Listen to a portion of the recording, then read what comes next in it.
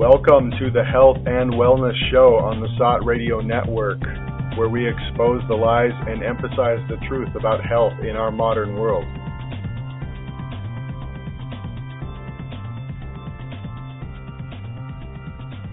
Welcome, everybody. My name is Jonathan. I'll be your host for today. Joining me in our virtual studio from all over the planet, we have Erica, Doug, Tiffany, and Gabby. And today our topic is going to be cholesterol.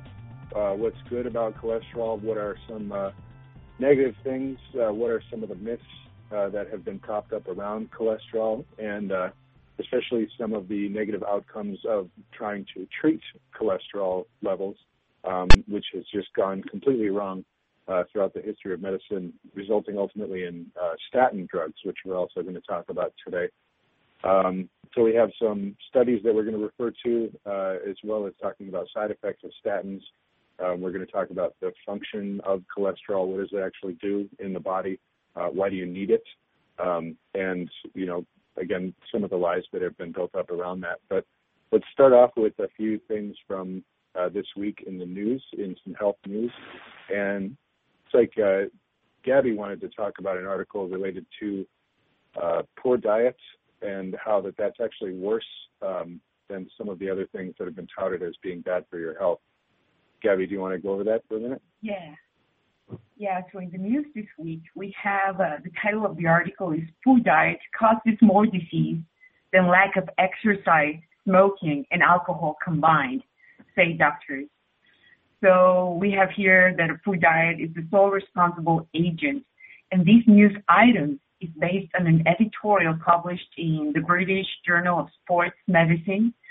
And the authors of the article are, big advocates of the ketogenic diet. It's Dr. Aseem Malhotra, Tim Noakes, and Stephen Feeney. They basically, have published a lot of articles on low-carb diets in sports, but also for health. Dr. Malhotra wrote an editorial for the British Medical Journal saying that it's basically like, we got it all wrong. Let's not blame saturated fat anymore. It was all about carbs, basically. So it is good to see that the kids point out the obvious, when it comes down to the health catastrophe, because we only need to look into what we eat. And they claim that restricting carbs is the single most useful intervention to decrease metabolic syndrome, diabetes, obesity, cholesterol issues. And I thought that was pretty good because people nowadays, they're exercising like crazy, even falling dead, while exercising. The number of people smoking are every time less and less and less, and yet people are very sick like never before. So just as long as diet is not addressed, there is simply no hope. At least these people managed to write this article, and it's in the media right now. That was good.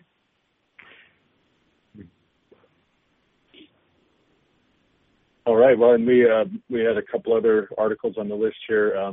Looks like genetically engineered food is starting to be exposed a little bit more. Erica, do you want to cover that for us?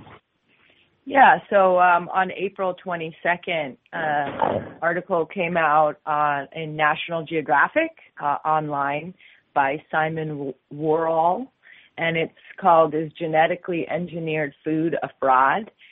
And basically it's a review of a new book that's been published called Altered Genes, Twisted Truth, How the Venture to Genetically Engineer Our Food has subverted science, corrupted government, and systematically deceived the public. And this book was written by a public interest attorney named Steve Drucker, and he's actually the executive director at the Alliance for Biointegrity. And the article we chose to share today because National Geographic is pretty well-read mainstream news source, and basically they're putting it out there that what many readers of SOT have known for years is that this genetically engineered food is a fraud, and all the science is skeptical at best. And basically I haven't read the book yet, but he goes on to say that genetically modified food is one of the biggest frauds in the history of science. And the corruption of government has also been very deep and multifaceted. And one thing that I didn't know, and I've been studying GMOs and genetically modified food for several years, even doing panel discussions for the public, for farmers, about the implications of, these kind of mutant genes, mainly in the soil, but also in the food.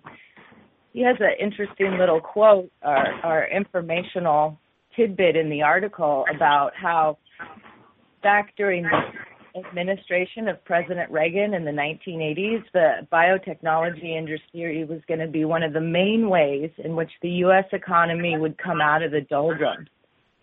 And so a policy was adopted to promote the biotech industry without any new regulations. It was reported to be science-based, but scholars who studied it concluded it was not science-based at all. It was framed and motivated by economic and political considerations. And basically, the FDA broke that law and lied about the facts in order to get GMOs on the market. And, in the U.S., 85% of the food consumed by Americans has genetically modified organisms in it. And so basically the risk had been recognized by the FDA and back in 90 and 92, and the overwhelming conclusion was that genetic engineering differs from conventional breeding to a great degree, that the foods it generates entail different risks, and that none can be presumed safe until they have demonstrated the safety by rigorous scientific testing. But as we know, these scientific tests haven't been done.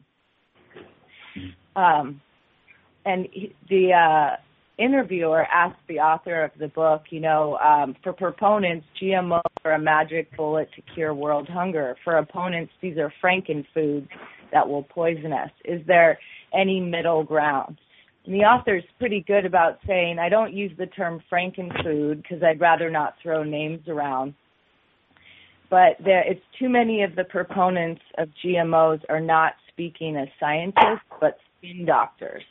So they're basically spinning the information, and we see this again and again in articles that are written.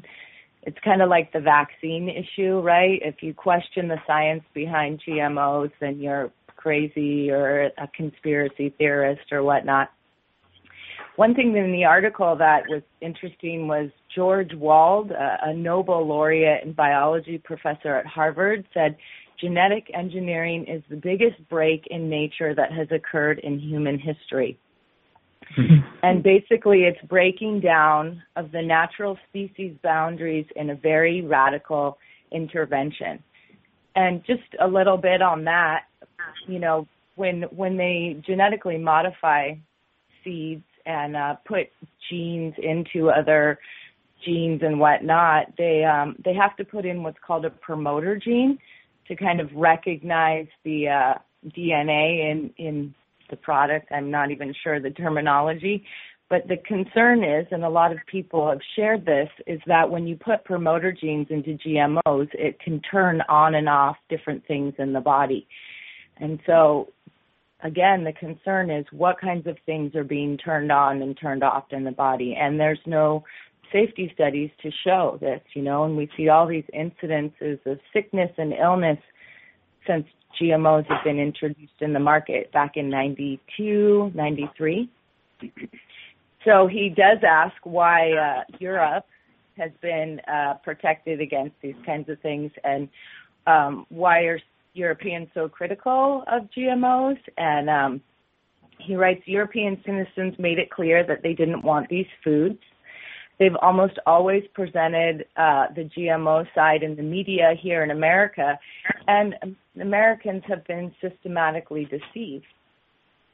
So he goes on to say that, this economic benefit of why they would promote GMOs to make money, according to U.S. law, it's illegal to offset risks by benefits. So they're saying, you can grow all this food and make money and it will be great economically and whatnot, but it's basically the risks, they just don't know. And it will be like our topic that we talk about today, sometimes it takes 10, 20 years for these risks to start to show themselves. But if the studies aren't being done, people aren't educated about it. So, yeah, I don't know if anyone has anything to add. One little added note there is Jane Goodall wrote the introduction to the book and gives the book an excellent review. And basically, it seems to be kind of a culminating of all the information that's come out over the years, really addressing this issue. It's a long time to have a dangerous drug on the market. I mean, there's millions of people who could die in those 20 years. There's all kinds of autoimmune diseases and debilitating illnesses that can occur in those 20 years, not to mention all the billions of dollars the companies can make in those 20 years. So I don't think there will be any safety studies done, and if they are, which they have been done, but they'll be covered up. What strikes me is that there are studies in animals, for example, from any other toxic chemical, and the animal will end up with liver disease. So there's a huge outcry in the media, and I just ask myself, why they don't do the same with GMOs? Where there are groups of animals with cannibalistic behavior, their guts completely destroyed, and nobody says anything. Yep. Exactly, and instead of addressing the questions, the real concerns, again, it's like the vaccine issue that it's just tossed aside, and, they figure if they keep saying GMOs are good, they're healthy, there's no side effects, that people will just stop asking questions. And it seems to be the opposite. People are really starting to ask questions.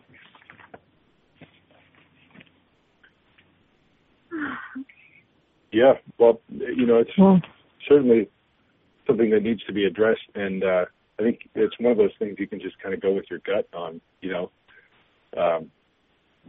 You can tell intuitively, when you get GMO food, when you can see a tomato that's 3 times the size that it should be, something is not right there. Something is a little bit off. Yeah. Sorry, go ahead. They've even done studies where they've presented animals with normal, natural food and GMO food. And even the animals won't eat the food. Exactly. And the whole thing, that it's going to save the world has been debunked time and again. Even in this article, they talk about Africa and what about feeding all these people in Africa? And he states blatantly, a UN report, and let me see if I can find it here. He said, read what the UN and World Bank sponsored reports have said. You don't need GMOs. Many organizations are trying to educate farmers in Africa and the third world on the best agroecological methods. The problem is not that organic methods can't work, but that farmers often haven't had the knowledge they need. But there are solutions that do not rely on GMOs, which have been proven to work in Africa. So I would say get with the sound science, spend less money, and solve your food problem in a way that will create healthy soil, a healthy family, and a healthy Africa. Well, let's see. We have here on our list as well, Tiffany, you wanted to talk about an article regarding the HPV vaccine. Yeah, there was an article posted on SOT on the 23rd of April called HPV Vaccine Should Scare the Living Daylights Out of Everyone. It was written by Catherine J. Frompovich. So there are 3 HPV vaccines that supposedly target the human papillomavirus. The 3 vaccines are Gardasil as well as Gardasil 9, which was just approved last December, which actually has double the amount of aluminum as in the regular Gardasil vaccine. So I guess that's an improvement. The third one is the Severix HPV vaccine. So there's a system called the Vaccine Adverse Event Reporting System, or VAERS. So doctors and healthcare professionals are supposed to be reporting these adverse events to this VAERS system, but actually only 10% of all adverse effects get reported. However, even with this 10%, there's a laundry list of adverse events associated with the HPV vaccines. So I'll just go through some of them. In this database, there's 1,311 reports of disability, 226 reports of death, 7,703 categorized under the heading did not recover, but I cannot figure out what that means. Does that mean they died or did not recover from what? But anyway, 7,703 of those, 685 reports of abnormal pap smears, 265 reports of cervical dysplasia, 102 reports of cervical cancer, 685 life-threatening events, 12,429 emergency room visits, but you don't say exactly what prompted them to go to the emergency room. There's been 4,009 hospitalizations, 267 extended hospital stays, and 5,418 categorized under serious, whatever that means. So in total, there's over 38,000 adverse events associated with the HPV vaccines. So I think this might be another one of those blockbuster drugs that are a complete catastrophe, like statins, which we'll get into. So the author says that in the last 10 years, there are over 71,000 problems reported to this database. And you have to keep in mind that you can't directly sue the manufacturer of any vaccine. You have to sue the federal government through something called the National Vaccine Injury Compensation Program. And this program is funded by the taxes paid on vaccines. But if you think you're going to get any justice through this program, think again, because for every claim that gets awarded, there's 3 claims that are dismissed. So there's not much justice there. But it seems like with a lot of things, the U.S. is leading the world in psychopathy and greed. There's been other countries, according to this author, that are at least trying to do something or try to sound the alarm about these HPV vaccines. Like in Colombia, they passed a law that guaranteed the victims of adverse events caused by the vaccines can have any treatment necessary to recover their health at the expense of the government. So that's a little something. I mean, it doesn't go as far as banning the vaccine. In India, the Supreme Court petitioned the government for licensing and using HPV vaccines without adequate research. And in Japan, they held an international symposium on adverse reactions to HPV, and they presented medical evidence. Essentially, they had a debate, which seems like debate is not allowed in this country. In France, they launched a petition demanding that widespread HPV vaccination be stopped. In Spain, there's an association of people affected by the HPV vaccine. They met with the Spanish Health Ministry, and they want to remove the HPV vaccine from the official vaccine schedule because of all the adverse reactions. And then in the UK, there was a meeting between members of parliament and families of girls that were injured by the vaccine. So there's been a worldwide concern, but nothing really is being done in the U.S. except lobbying for the vaccine. And even related to this, I mean, the FDA is supposed to be protecting our health and sort of being a watchdog for dangerous drugs. But even they know what's going on because they admitted in one of their transcripts that I looked up online. This meeting took place in 2012. And I'm going to paraphrase here, but one of the doctors was speaking at this meeting, and he said that infection with high-risk papillomavirus types is not sufficient to induce cervical cancer. Mutation in other genes and perhaps also epigenetic events are required. If all it took was one instance of HPV infection, then teenagers would be getting cervical cancer. And as we know, cervical cancer is a disease of older people. So it's a big scam and a big fraud. Most cases of HPV will resolve in about 2 years on their own with absolutely no treatment whatsoever.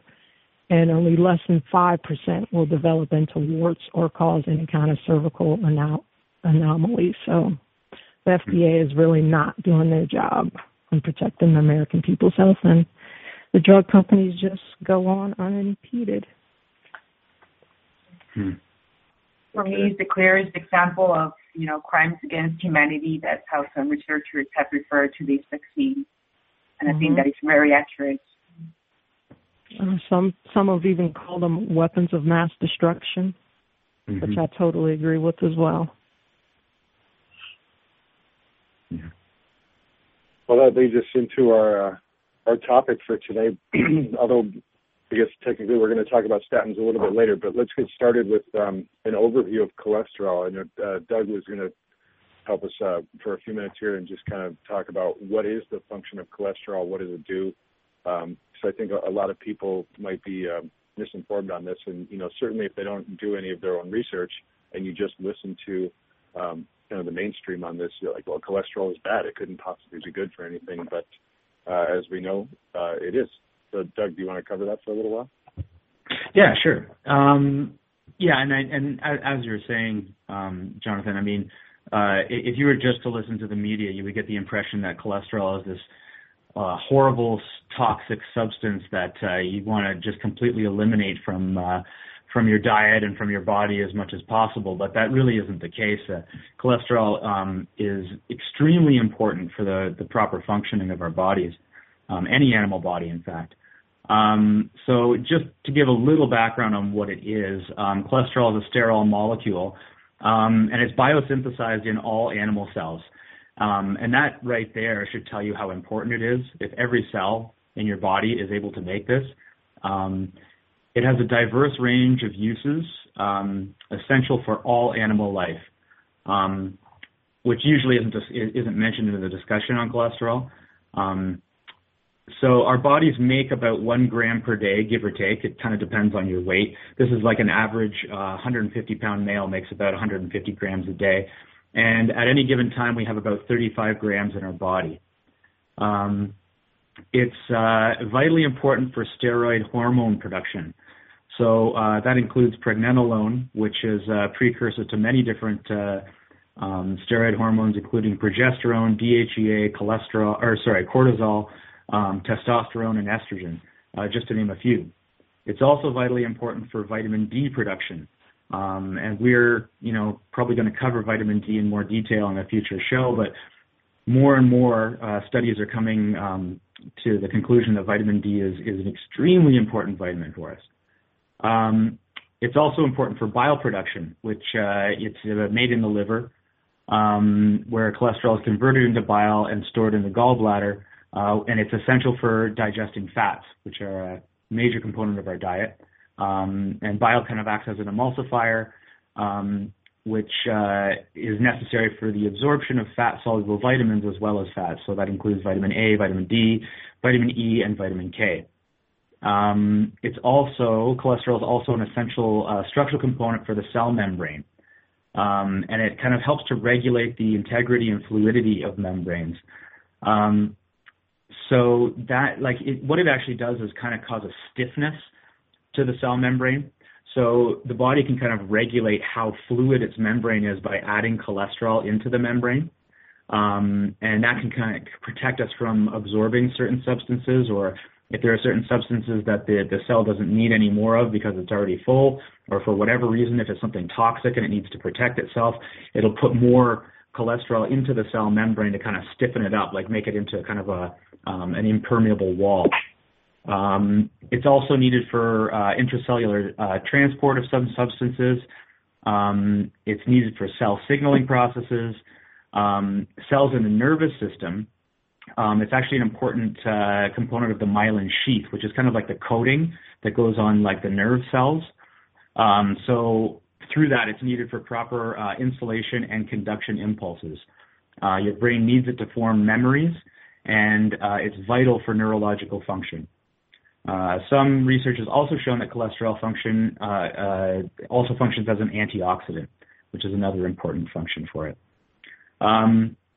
So just to kind of clarify a little bit, I'm gonna go into a little bit about the difference between LDL and HDL. Now, we covered this a little bit in our show on blood test results and how to read blood test results, but I'll just kind of do a quick kind of overview here. So it's important to note that there's only one type of cholesterol. Cholesterol is just cholesterol. HDL and LDL are actually the protein carriers of cholesterol in the bloodstream. So neither one is actually bad or good. They're just carrier proteins, and they're fulfilling their important jobs. Mainstream medical science believes that an elevated LDL particle level and decreased HDL level is associated with heart disease. But there's a lot of problems with this. First is that tests measuring LDL are generally estimates, just based on ratios of other blood lipids. So they're not even actually directly measuring LDL. But also more important factors than just kind of LDL and HDL level are things like particle size, particle number. These are things that are more associated with risk, but they're not usually measured at all. Current tests only look at the total cholesterol inside the LDL carriers and not the number of carriers or the amount per carrier, which are much more predictive. It's possible to have elevated LDL levels but still be healthy as a horse. But this is something that's completely overlooked, and I would encourage anybody to, I just watched a documentary last night called Serial Killers, and they kind of go into that a little bit where, the guy puts himself onto a high-fat diet to try and mitigate some of his inherited heart problems. And, they go into some detail there because his cholesterol is still quite high. But when they actually go into a detailed analysis and look at his particle size, they find that it's actually a very beneficial cholesterol profile. So this is something that most doctors don't look into. They just see the high LDL numbers and go, oh, no, we need to put you on a statin. But there's actually much more important things to be looking at. Medical science is pretty obsessed with the numbers. Even though they're really looking at the wrong numbers, they're just looking at kind of total LDL cholesterol. And even that's not even an accurate measure. But they'll consider anything that brings down those numbers to be beneficial. So instead of actually looking at the overall patient and what they really are displaying, they're only looking at that number. And that's kind of prevalent throughout, the media and, everything. Everybody thinks of, it's been simplified to the point where you're only looking at this number. And anything that brings down this number is considered beneficial. And this is how statins have really become one of the best pharmaceutical sellers in the world. They're only looking at these numbers, and they're ignoring a lot of other factors, and also ignoring actual, outcomes. Instead of looking, they just kind of say, okay, this drug will bring down these numbers, therefore it's good. Instead of saying, well, is this actually benefiting anybody if we actually put them on these drugs? Yeah, I think, overall it's important to look at, like, cholesterol is not the actual driver of disease, and it never has been. At best, it can be a predictor of future disease, but it isn't causing the problem. But again, by focusing on these numbers, they're looking at cholesterol as being the cause of the problem, and that if you can solve the problem by actually adjusting the numbers. So it's essentially just suppressing a symptom. That, these cholesterol numbers might be a symptom of something else going on, but they're not treating the actual thing that's happening. They're treating the symptom. It's likely that, as with most modern disease, inflammation is the true culprit, and that these high cholesterol numbers or improper cholesterol ratios or wrong particle size are actually just indications that there's some kind of inflammation going on in the body somewhere. It's inflammation that actually causes the cholesterol to form these plaques on the artery walls and start causing these problems. It's also inflammation that causes cholesterol to become oxidized. And oxidized cholesterol is when the cholesterol itself becomes damaged. free radicals produced in the body or coming from an external source can cause cholesterol to become damaged. And this is where things really kind of go wrong, because the body tries to clean up oxidized cholesterol by sending the immune cells called macrophages to try and clean it up. And this actually is what kind of can trigger an inflammatory cascade. So oxidized cholesterol is induced in the system by consuming rancid fats like vegetable oils or trans fats, things coming out of deep fryers, things fried in soy oil, cotton oil, these kinds of things. Other sources of free radicals, which also oxidize cholesterol, can be a high carb diet, sugar consumption in general. And I read a quote recently that said that if you can control insulin, you can control cholesterol. Also excessive cardio exercise, toxic environment, heavy metals, et cetera, et cetera, et cetera. Also, interestingly, excessive iron levels can also cause oxidation of cholesterol, because iron actually precipitates the oxidation of cholesterol. So that's kind of just an overview of cholesterol. Hope that was clear. Yeah, it was very clear. Well, let's talk about as we had discussed before the show, kind of where it all went wrong regarding cholesterol, and I think Gabby wanted to cover some of this history and Ancel Keys and what role he played in the misinformation that's out there today. Yeah, if you guys want to read like a study of psychopathology and how it all went wrong, you guys can read the book, The Big Fat Surprise by journalist Nina Teicholz. She documents with in-depth detail the importance of fat and how we were led astray by mainstream science. And she explains, and I read literally, our distrust of saturated fat dates more than 50 years and can be traced to just one man, a bullying, charismatic, but revered pathologist named Ancel Keys, whose quest for fame caused him to run roughshod over basic scientific standards. His deeply flawed 7 countries to study was the big bang of all our nutrition recommendations today. In an effort to quickly address the terrifying heart disease epidemic, Keys persuaded the American Heart Association and ultimately the U.S. government to subscribe to the notion that saturated fat was our chief dietary culprit. Saturated fat specifically came to be blamed for causing heart disease, obesity, and cancer. Eventually, these unfounded beliefs became ingrained as our national dogma, and many of our most esteemed nutrition scientists today endorse this idea based on the same kind of soft science that originated with Keys, end quote. So basically, what Nina Teicholz did is she interviewed all the key players that were responsible for the cholesterol myth, and they gave their impressions of not only the studies made, but also the personalities behind the studies, including specifically Ancel Keys. He was really like supremely arrogant, like with pathological persistence. He pushed this cholesterol myth based on no science at all. And I want to summarize like a few key points, like trivia kind of key points about this history. For example, most people know that the 7-country study was the one that pioneered the cholesterol myth. It was in the late 50s, and it tracked fat intake and cardiovascular disease.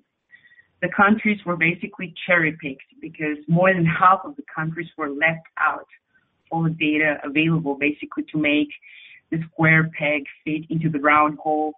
There was exactly 22 countries, and Ancel Keys could have well chosen other 7 countries, and he could have claimed that fat was protective against cardiovascular disease, but he didn't.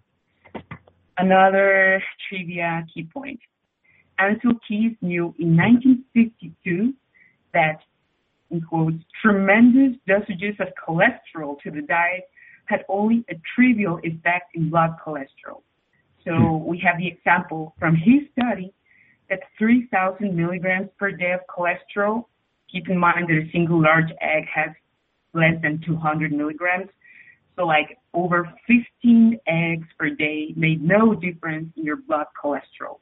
So you can eat 15 eggs per day every single day, it doesn't matter, it will not it will not make a lot of difference. Then, another key point, yes, this is very important, In science, a hypothesis must not be presumed right until a pile of significant evidence grows up behind it, and even then, you can never be entirely sure. So Keith's unwavering belief in his own hypothesis, even in the face of conflicting evidence, suggests he was willing to stray from these scientific principles to defend it on purpose, just to become famous and rich. Another key point, the 7 countries study was an epidemiological study, and therefore it could show only an association and not causation. You never, ever use epidemiological studies as evidence to make worldwide dietary recommendations and changes. Yes, this was exactly what happened. Like, you never use epidemiological studies for making changes, recommendations. It proves association, not causation. Yet the whole world changed their dietary habits from an epidemiological study alone. Mm-hmm. Then, in fact, this unethical practice of using epidemiological data as a basis for official diet advice was pioneered with pathological persistence by Ancel Keith himself. So he's the pioneer of all, scientific, corruption of nutritional sciences specifically. In 1961, Ancel Keith managed 3 significant coups, like a coup d'etat, basically. One was with the American Heart Association, which was the most powerful heart disease group in U.S. history. Another one on the cover of Time magazine, which was the most influential magazine of its day. And the third coup was the National Institutes of Health, which was the leading scientific authority in the land. And back then, it was the richest source of research funds. Nowadays, it's Big Pharma, but back then it was the National Institutes of Health. So basically, since then, a breakfast without eggs and bacon became one of cereal and fruit, and dinner without meat and fat was one of pasta, rice, or potatoes. So it is only until now, until especially after 2012 to 2013, that experts are now lamenting the dietary changes that were passed on the 20th century, because we have had disturbing results, as we have reviewed in previous shows, and partly in this one. It is the high intake of carbs that ruined our health, So this is a recap of the history. I hope that was, clarified. He certainly sounds like a psychopath to me. I think, even before he embarked upon this whole cholesterol study, he might have been like an army doctor, and he was engaged in some really, really unethical experiments, like starvation experiments with troops. Mm-hmm. So he was a really shady character, kind of like Louis Pasteur. It's kind of ironic that he's a pathologist and he shows pathological tendencies. Yeah. Yes. The interviews that Nina Teicholz did to critics of Ancel Keith, they're very, very, clarifying. It really is like a study of psychopathology. If you guys, want to have the practical side of psychopathology, you can read about Ancel Keith and what he did and how he silenced his critics and how, he got away with it, basically. Mm-hmm. Well, that leads us well into our next segment. Tiffany, do you want to cover for a little while some of the lies and myths around cholesterol that have been propped up? Some of the stuff that came out of Ancel Keith? Well, the first big one is that eggs are bad for you. Or if you do eat eggs, just eat the whites. So people are generally advised to avoid eggs because of the cholesterol contents, which is about 373 milligrams. But if you only eat the whites, you're missing out on a vast majority of the nutrients that's found in eggs. So if you have eggs and you eat the yolks, and they're from good organic eggs from pasture-raised chickens, they're loaded with vitamins. It has all the fat-soluble vitamins, A, D, E, and K. It has B vitamins and minerals, such as calcium, magnesium, selenium, and others. And it has carotenoids, which are good for your eyes and protect against macular degeneration. And they also have essential fatty acids. And egg yolks are one of the few foods containing naturally occurring vitamin D. Egg yolks also contain sulfur, which is essential for healthy hair and nails. Egg whites, on the other hand, have essentially no fatty acids, no carotenoids. They basically just have protein, a little bit of minerals. So if you're going to skip anything, skip the whites and just eat the yolks. Yeah. Another myth is that high cholesterol is bad and it's a major cause of heart disease. This is so wrong. High cholesterol, say a number over 300, but I don't know if that can even be taken seriously because over the years the numbers that are considered high have gradually been lowered.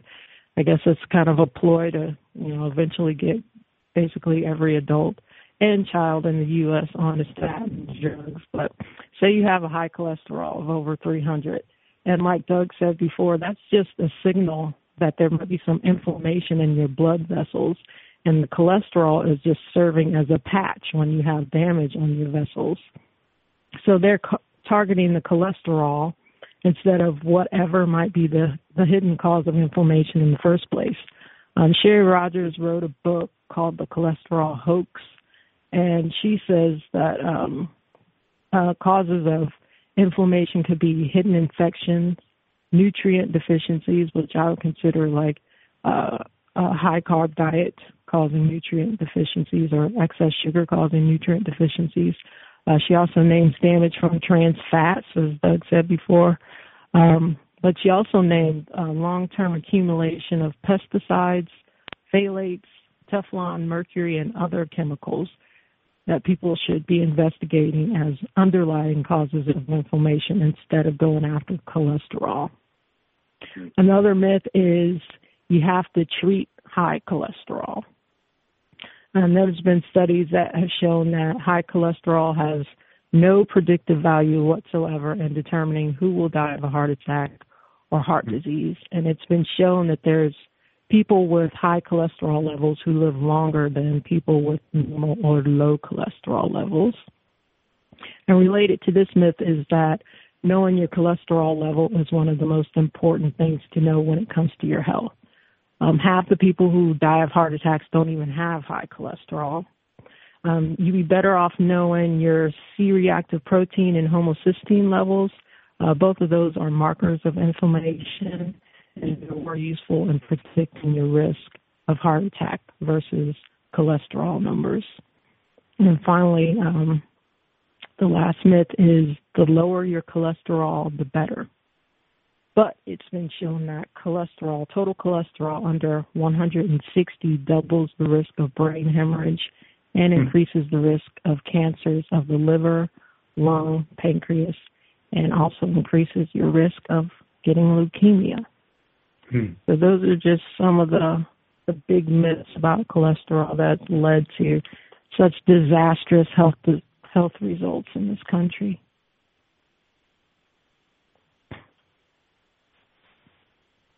So plenty of misinformation about cholesterol. Yeah. Well, that leads us into talking about what people do to treat these, supposedly damaging high cholesterol levels, which is statin drugs. And many people may know from their own personal experience or the experience of family members that statins have really negative side effects. And I should say that while we're talking about this and talking about medications that people do use, that the views and the opinions that we express here are not meant to be medical advice. We would encourage you to consult your own health practitioner when you're making medical decisions for you and our family. You and your family, we are just having these conversations and trying to bring this information to light. So we are not intending to actually give you medical advice as we talk about this. But that being said, Gabby wanted to cover some studies, some of the main studies that have been done regarding statins and what the results of those were. Yeah. Before going to the studies, I want to, I want to clarify that statins is my most unfavorite drug. Mine too. Right there on top with vaccines. Yeah, statin drugs, I have to clarify as well that it depletes two nutrients that are very important in the body. One is selenium, and the other one is coenzyme Q10. CoQ10, coenzyme Q10, is a key nutrient for energy production and heart health. So people typically report muscle cramps or leg muscle aches while on statins due to lack of energy. Those who don't have these symptoms still have detrimental structural changes, according to some of the research available. This is in muscle. CoQ10 is very important in several pathways and in energy in the body, And also keep in mind that the heart is a muscle as well. In fact, congestive heart failure has gone way up during the time statins have been a top seller on the market. Low levels of CoQ10 are involved in all cardiovascular diseases, absolutely all of them. So it is the ultimate tragedy that statins for heart health block CoQ10, Some of the adverse effects related with statin drugs, and that are like in the scientific literature, there are 300 adverse effects reported. And some of them are, depression, confusion, cognitive decline, memory problems, inability to concentrate, increased risk of infection, pneumonia, any infection for that matter, liver damage, increased risk of cancer, fatigue, kidney failure, impotence, destruction of muscle cells, which is also called rhabdomyolysis, shortness of breath. So, yes, over 300 effects. Also effects related with lowering the cholesterol levels. Like when you have cholesterol levels below 150, you have an increased risk for Parkinson's disease, for violent behavior, for suicide, memory loss, and stroke. Based on other guidelines, recommendation guidelines made by expert panels, that even some of the key members of the expert panel don't even agree with these guidelines, I should say. But doctors and patients try to keep cholesterol levels below 200. This is very difficult to achieve. This is where statin drugs come, they help to keep levels below 200. And if you have a heart attack or a stroke, then the guidelines say that your LDL cholesterol should be less than 75. And I speak from experience here, anybody who has this level below than 75 of LDL cholesterol looks either supremely ill or feels like complete crap, basically that's it. So yet this is the level recommended by experts following a heart attack where you should have like better health. Some prominent doctors, which includes the president of the Royal College of Physicians, his name is Sir Richard Thompson, he argued in a declaration letter, and I read literally, a doctor making a case for these drugs can quite easily look ill-informed, biased, or just plain stupid in the eyes of their patients. And so I thought that was like,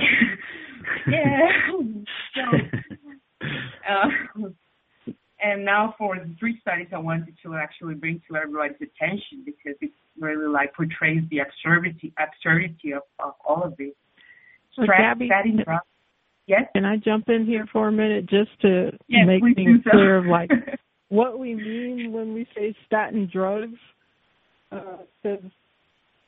Just to make sure that everybody knows exactly what they are and what we're talking about.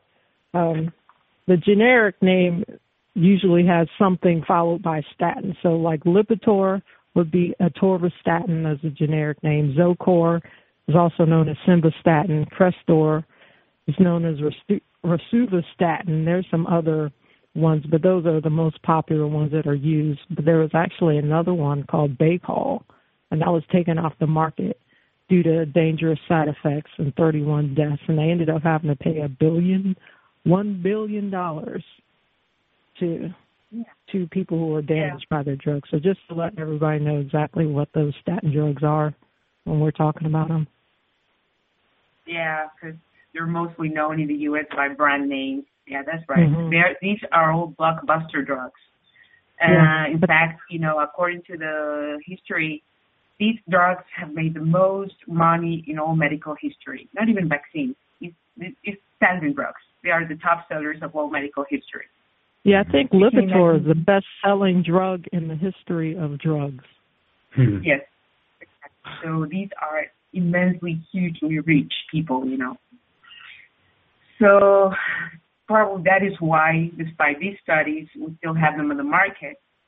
I argue that actually it is thanks to statin drugs that the cholesterol made this still alive. So for the studies, for example, statin drugs is actually linked with microalbuminuria.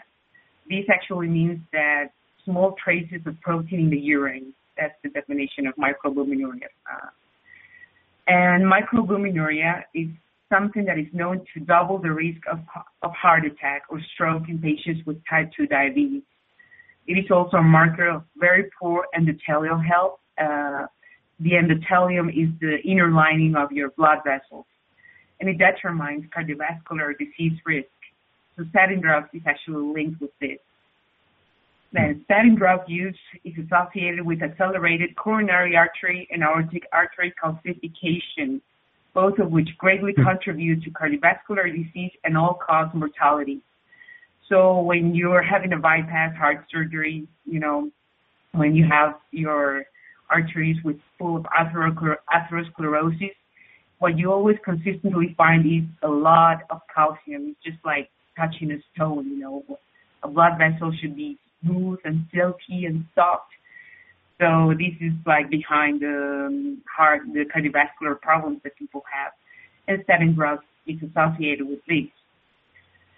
Then, so basically we have, a drug that causes heart disease, which is the very thing it tries to prevent, Mm-hmm. Yeah, and unbelievable. I quoted, I know it's truly tragic. I quoted to Richard Thompson.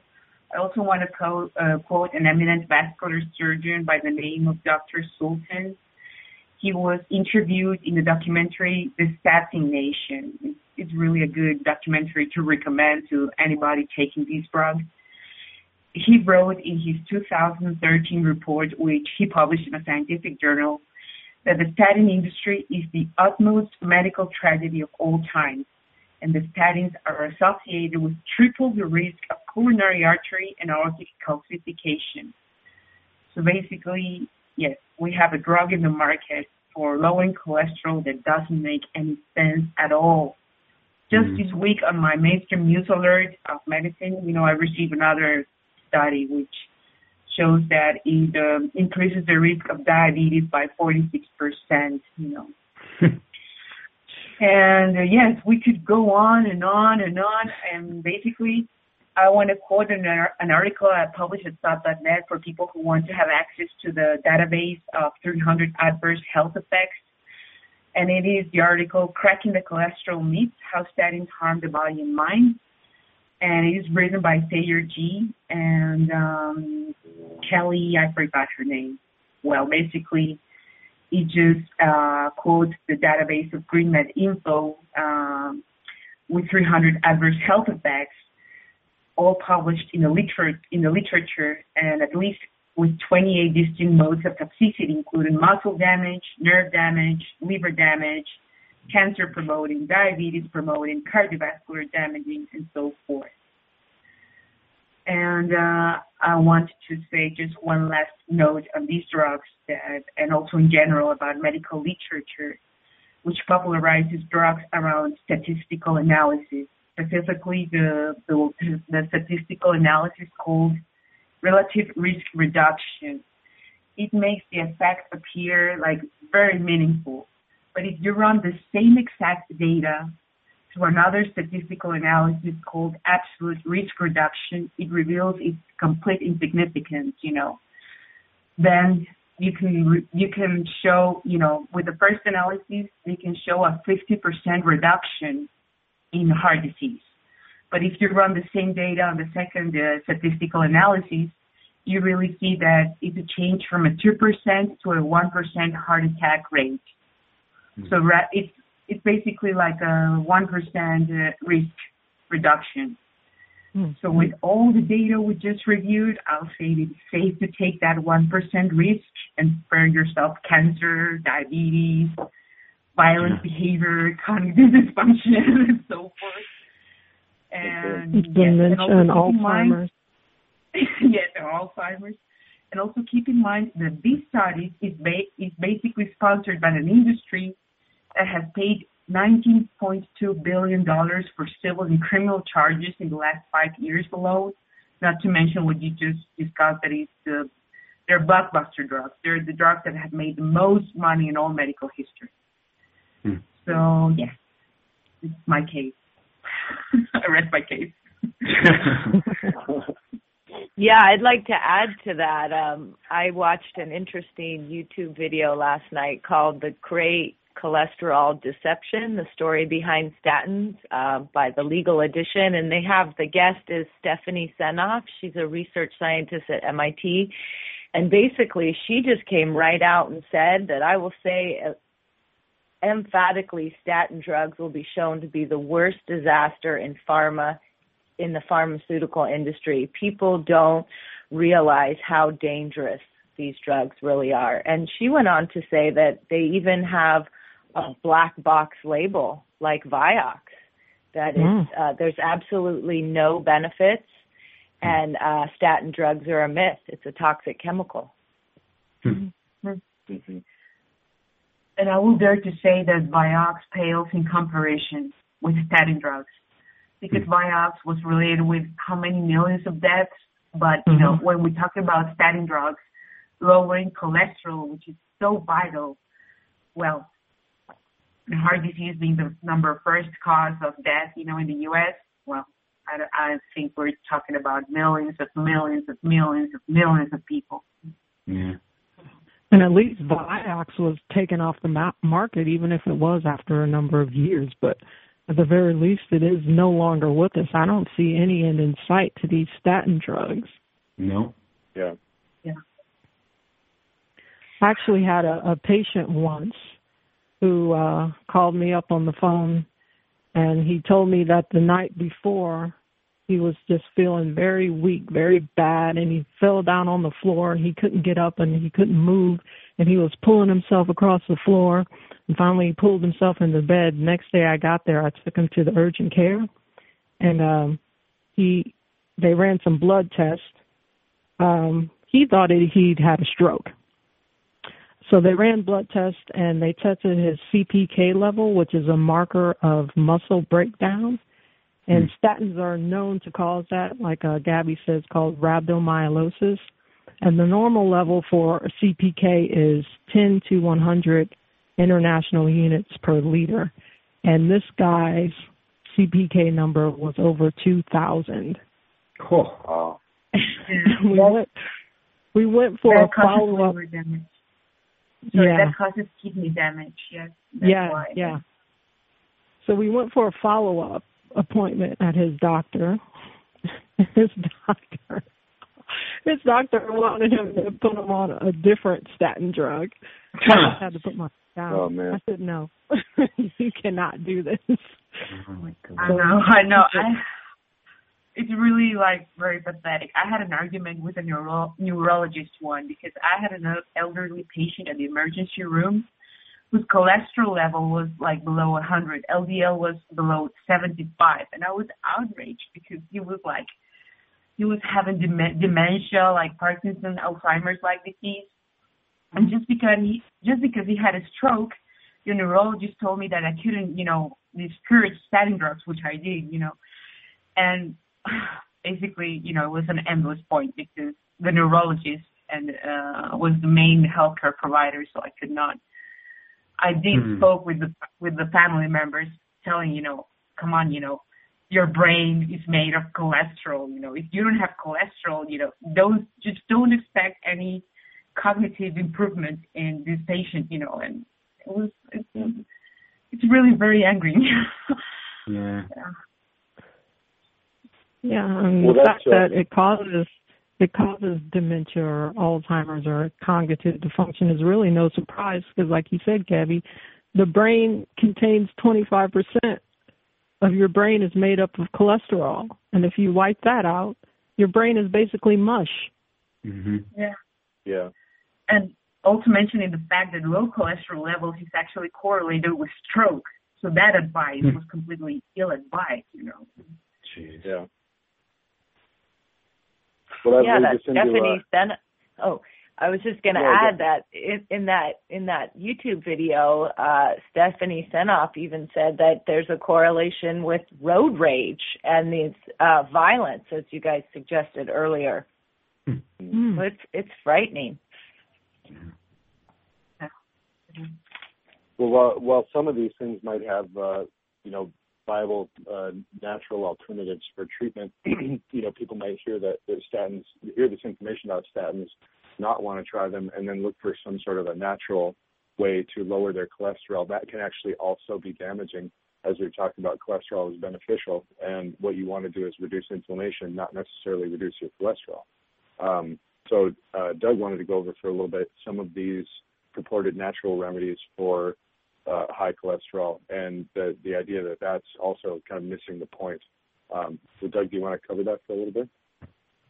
Yeah, sure. There's a couple of popular natural remedies for cholesterol, but it's like you were saying, Jonathan. I mean, the thing is that they're still focusing on the wrong thing, right? Like basically, these are people who've gone to their doctors. Their doctors have measured their cholesterol and said your cholesterol's too high. I'd like to put you on a medication, and they're looking for a natural alternative, which is that's a good idea, but the problem is that they're still looking at the numbers. So one of the first things people tend to come across is phytosterols. So phytosterols are basically the plant version of cholesterol. Like plants manufacture their own cholesterol, which are called phytosterols. They're chemically similar to cholesterol, but they're not the same thing. The two most popular ones you see in supplemental form are ones called camphosterol and cysterol. Phytosterols actually compete for reabsorption in the intestinal tract. So they potentially reduce cholesterol by making the body actually absorb less cholesterol from the intestinal tract and absorb the plant sterols instead. When the intestinal lining absorbs phytosterols in place of cholesterol, they actually excrete the phytosterol molecules back into the GI tract. And this is believed to have a protective effect, since it's believed that part of much of the problem with cholesterol is that we reabsorb too much. And you can see that also when Oat Bran became really, really popular. I guess it was back in the late 80s, early 90s. All these different cereal companies were like pumping up the Oat Bran content of their cereals because Oat Bran was found to bind to cholesterol and actually make you excrete more of it rather than reabsorbing it. The only reason the researchers believe phytosterols to be protective is that the supplement actually shows a lowering effect on the LDL numbers. And again, this gets back to the whole obsession with the numbers and whether those numbers actually have any meaning. Due to the LDL lowering effect, people with high cholesterol numbers are often encouraged to supplement plant sterols as a natural way of lowering cholesterol. It's even included in a lot of what are called functional foods, especially margarine spreads. There's a couple of margarine spreads out in the market right now that contain plant sterols. One of them is called Benecol. There's another one called Flora Proactive. And it's important to note that when supplementing or taking these functional foods, you're actually getting 841 times higher amounts of plant sterols than is found in any vegetable. So right there, that should maybe set off some alarm bells. Increasing evidence for plant sterols, despite lowering LDL levels, actually increase coronary events. There was a study in a journal called Nutrition, Metabolism, and Cardiovascular Disease in January of 2006. It was conducted to evaluate if cysterol levels seen in the general population are associated with the occurrence of coronary events. The study found that men with the highest highest cysterol levels had a 1.8-fold increase in the risk of major coronary events compared to men with lower levels. Among the men in the high-risk group of coronary events, the higher cisterol levels were associated with an additional threefold increase in the incidence of coronary events. And then with high cisterol to cholesterol ratio, had a threefold increase in the incidence of coronary events. The study's lead author concluded elevations in cisterol concentrations and cisterol cholesterol ratio appears to be associated with an increased occurrence of major coronary events in men with high global risk of coronary heart disease. There was an even more recent study published in a journal called Steroids in 2015 March of 2015. The study found, well, I'll just kind of go over it here. It found that the more plant sterols you had, in greater increased risk you had of coronary artery disease. It wasn't. You can't really take this as a smoking gun because these are associations. So you can't really make a causative argument for it. These things are just associated, but at the same time, as a precaution, it seems wise to avoid the consumption of excessive plant sterols. There are a lot more studies actually that show negative effects of plant sterols.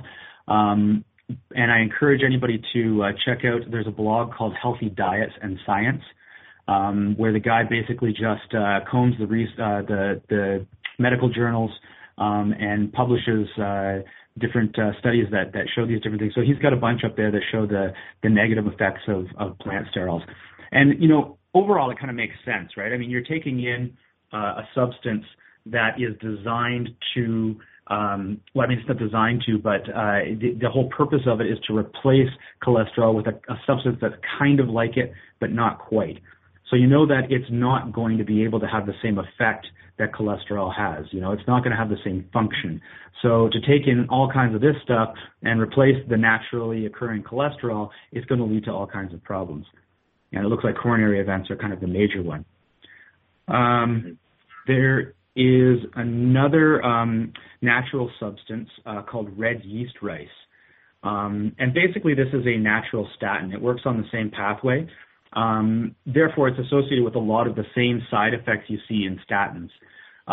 So although, it is a natural product and it doesn't have quite the same side effects associated with it, there are still quite a few. And I don't generally encourage people to take red yeast rice. I did talk to a practitioner at one point who said that he would put his clients onto red yeast rice just to get the doctors off their back, to kind of like get them say, no, look, see, my cholesterol numbers are down, I don't need to go on a statin. And then he would start a more natural protocol with them and get them off the red yeast rice too. One thing that's important, if you are going to do red yeast rice, as with statin medications, you absolutely must supplement CoQ10 because the biological pathway that creates cholesterol also creates CoQ10. So if you're shutting down the cholesterol making pathway, then you're also going to stop making the CoQ10. So that's another thing that you need to do. I don't want to say that there aren't any natural methods that will help with excessive cholesterol, although again, cholesterol isn't really the problem. So really what you want to be doing is dealing with inflammation. So best way to do that is through diet, through mitigating any toxic exposure, cutting sugar consumption, bringing your insulin levels down, those sorts of things. Even dealing with the microbial environment too. We talked all about the gut in a past show. So getting your gut kind of healed and have the proper microbes there, eating fermented foods, that sort of thing. Things like vitamin E, omega-3s, taking antioxidants, vitamin C is very important. In fact, some of the research of Linus Pauling from, almost a century ago at this point, I guess, he did lots of studies on vitamin C and including amino acids like proline, lysine, taurine. These things are much more viable as a method for dealing with a situation where you're seeing high cholesterol levels.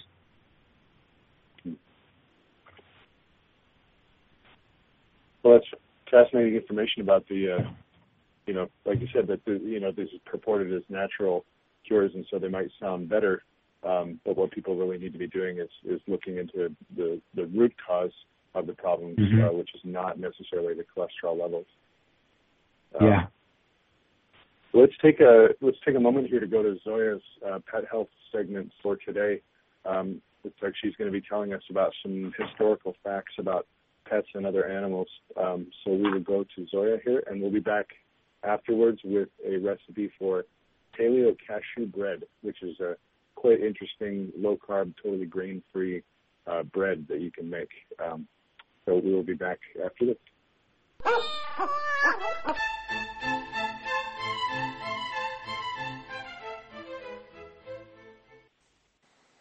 Hello, and welcome to the Pet Health segment of the Health and Wellness Show. This time, the topic of the segment will be a bit different and maybe a bit more fun. I'm going to share with you some of the interesting and historical facts about cats and dogs. So let's begin with cats. Female cats tend to be right-pawed, while male cats are more often left-pawed. The group of words associated with cat stems from the Latin catus, meaning domestic cat, as opposed to felis, or wild cat. A cat's hearing is better than a dog's, and a cat can hear high-frequency sounds up to 2 octaves higher than a human. A cat rubs against people not only to be affectionate, but also to mark out its territory with scent glands around its face. The tail area and paws also carry the cat's scent. Researchers are unsure exactly how a cat purrs. Most veterinarians believe that a cat purrs by vibrating vocal folds deep in the throat. To do this, a muscle in the larynx opens and closes the air passage around 25 times per second. In 1988, more than 300,000 mummified cats were found in an Egyptian cemetery. They were stripped of their wrappings and carted off to be used by farmers in England and in the US for fertilizer. Really crazy. Most cats give birth to a litter of between 1 and 9 kittens. The largest known litter ever produced was about 19 kittens, of which 15 survived. Some Siamese cats appear cross-eyed because the nerves from the left side of the brain go to mostly the right eye, and the nerves from the right side of the brain go mostly to the left eye. This causes some double vision, which the cat tries to correct by crossing its eyes. Researchers believe the word tabby comes from the Atabia, the neighborhood in Baghdad, Iraq. Tabbies got their name because their striped coats resemble the famous wavy patterns in the silk produced in the city. Cats hate the water because their fur does not insulate well when it's wet. The Turkish van, however, is one cat that likes swimming. Bred in Central Asia, its coat has a unique texture that makes it water resilient. A cat's eyesight is both better and worse than humans. It is better because cats can see in much dimmer light and they have a wider peripheral view. It's worse because they don't see color as well as humans do. Scientists believe grass appears red to cats. Now, a crazy story about Russians, also from a Cold War period. In Holland's embassy in Moscow, Russia, the staff noticed that the 2 Siamese cats kept meowing and clawing at the walls of the building. The owners finally investigated, thinking they would find mice. Instead, they discovered microphones hidden by Russian spies. The cats heard the microphones when they turned on. A cat has 230 bones in its body. A human has 206. A cat has no collarbone, so it can fit through any opening the size of its head. Cats don't have sweat glands over their bodies like humans do. Instead, they sweat only through their paws. Cats are extremely sensitive to vibrations. Cats are said to detect earthquake tremors 10 or 15 minutes before humans can. And the last one, also about Russians. In the 1930s, 2 Russian biologists discovered the color change in Siamese kittens depend on their body temperature. Siamese cats carry albino genes that work only when the body temperature is above 98 Fahrenheit. If these kittens are left in a very warm room, their points won't darken, and they will stay creamy white. Now let's talk about dogs. Dogs also have sweat glands in between their paws. Dogs have 3 eyelids. The third lid, called nictitating membrane or how, keeps the eye lubricated and protected. The phrase raining cats and dogs originated in 17th century England. During heavy rainstorms, many homeless animals would drown and float down the streets, giving the appearance that it had actually rained cats and dogs. The shape of a dog's face suggests how long it will live. Dogs with sharp pointed faces that look more like wolves typically live longer, and dogs with very flat faces, such as bulldogs, often have shorter lives. French poodles did not originate in France, but in Germany. Poodle comes from a German poodle or poodle hunt, meaning splashing dog. Some scholars speculate that poodles' puffs of hair evolved when hunters shaved the poodle for more efficient swimming, while leaving the pompons around the major joints to keep them warm. The first dogs were self-domesticated wolves, which at least 12,000 years ago became attracted to the first sites of permanent human habitation. Laika, a Russian stray, was the first living mammal to orbit the Earth in the Soviet Sputnik spacecraft in 1957. Though she died in space, her daughter, Pushinka, had 4 puppies with President John F. Kennedy Terrier Charlie. The term Dog Days of Summer was coined by the ancient Greeks and Romans to describe the hottest days of summer that coincided with the rising of the dog star Sirius. Alexander the Great is said to have founded and named a city Peritas in memory of his dog. A dog most likely interprets a smiling person as baring their teeth, which is an act of aggression. Touch is the first sense the dog develops. The entire body, including the paws, is covered with touch-sensitive nerve endings. Dog nose prints are as unique as human fingerprints and can be used to identify them. It is much easier for dogs to learn spoken commands if they are given in conjunction with hand signals and gestures. Dogs in a pack are more likely to chase and hunt than a single dog on its own. 2 dogs are enough to form a pack. Dogs can see in color, though they most likely see colors similar to a colorblind human. They can see better when the light is low. Some dogs can smell dead bodies underwater, where termites are hiding, and natural gas buried under 40 feet of dirt. They can even detect cancer that is too small to be detected by a doctor, and can find lung cancer by sniffing a person's breath. In Croatia, scientists discovered that lampposts were falling down because a chemical in the urine of male dogs was rotting the metal. Dogs are about as smart as a 2 or 3 years old child. This means that they can understand about 150 to 100 words, including signals and hand movements, with the same meaning as words. The grief suffered after a pet dog dies can be the same as that experienced after the death of a person. Well, this is it for today. Hope you found the information interesting. Have a great day and goodbye.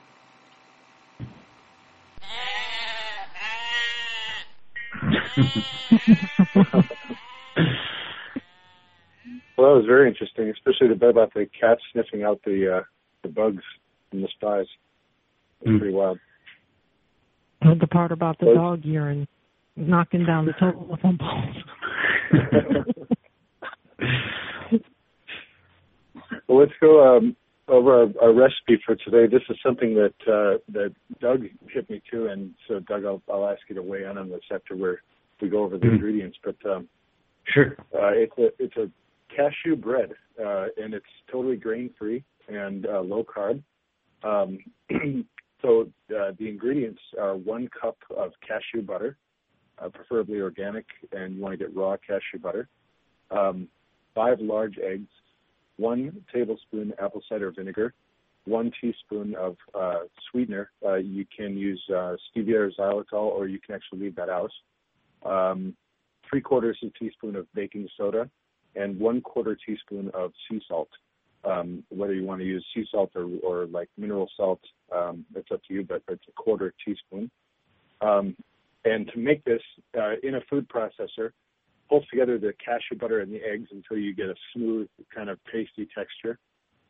Then add in the apple cider vinegar and the sweetener, pulse that together, and then add in the baking soda and the salt. You end up with a batter kind of texture. Transfer that to a baking dish. This recipe calls for 8x4 inch baking dish, but of course you can modify that to your liking if you want to make small kind of pieces or make more of a loaf size thing. And then bake at 350 for 45 minutes and cool for 2 hours. And the pictures that I've seen of this bread, it looks just like bread. So it's pretty amazing, but it's totally grain-free. And the cashew butter does have some carbohydrates, but you can assess that content of it yourself. And I think if you eat a slice or two of this at a time, even if you're in a ketogenic diet, you're not going to knock yourself over your carbohydrate limit. Doug, you had also mentioned that this could be used with almond butter and other types of things. Yeah, you can really substitute any kind of nut butter that you want to. Hazelnut butter, cashew butter. We did it with pumpkin seed butter at one point. That turned out really well as well. Yeah, awesome. It actually turns out really great. I mean, you do want to watch the protein the content and the carb content, but I actually found that just putting like a nice fat slab of like salted butter on a slice of bread, that was basically a meal. It was it turns out really well. I mean, you do want to watch for nut sensitivities and things like that. Like, obviously, it's not something that everybody can do, but no, it's great. It's great. Awesome. Well, and I was kind of joking when we were talking about this, that this gets me one step closer to my ketogenic Reuben sandwich, which I've been trying to work on. So this is a solution for the bread. Maybe we could add some caraway seeds and make sort of a rye type thing. Oh, absolutely. All right. Well, that's our show for today. Thanks for tuning in, and we hope to see you guys next week here at 2 p.m. Eastern on Monday. And as of right now, we're planning on talking about the mood cure next week, and talking about different ways to stabilize your mood using various tools without using pharmaceuticals, and a natural way to kind of even out those bad days, so to speak.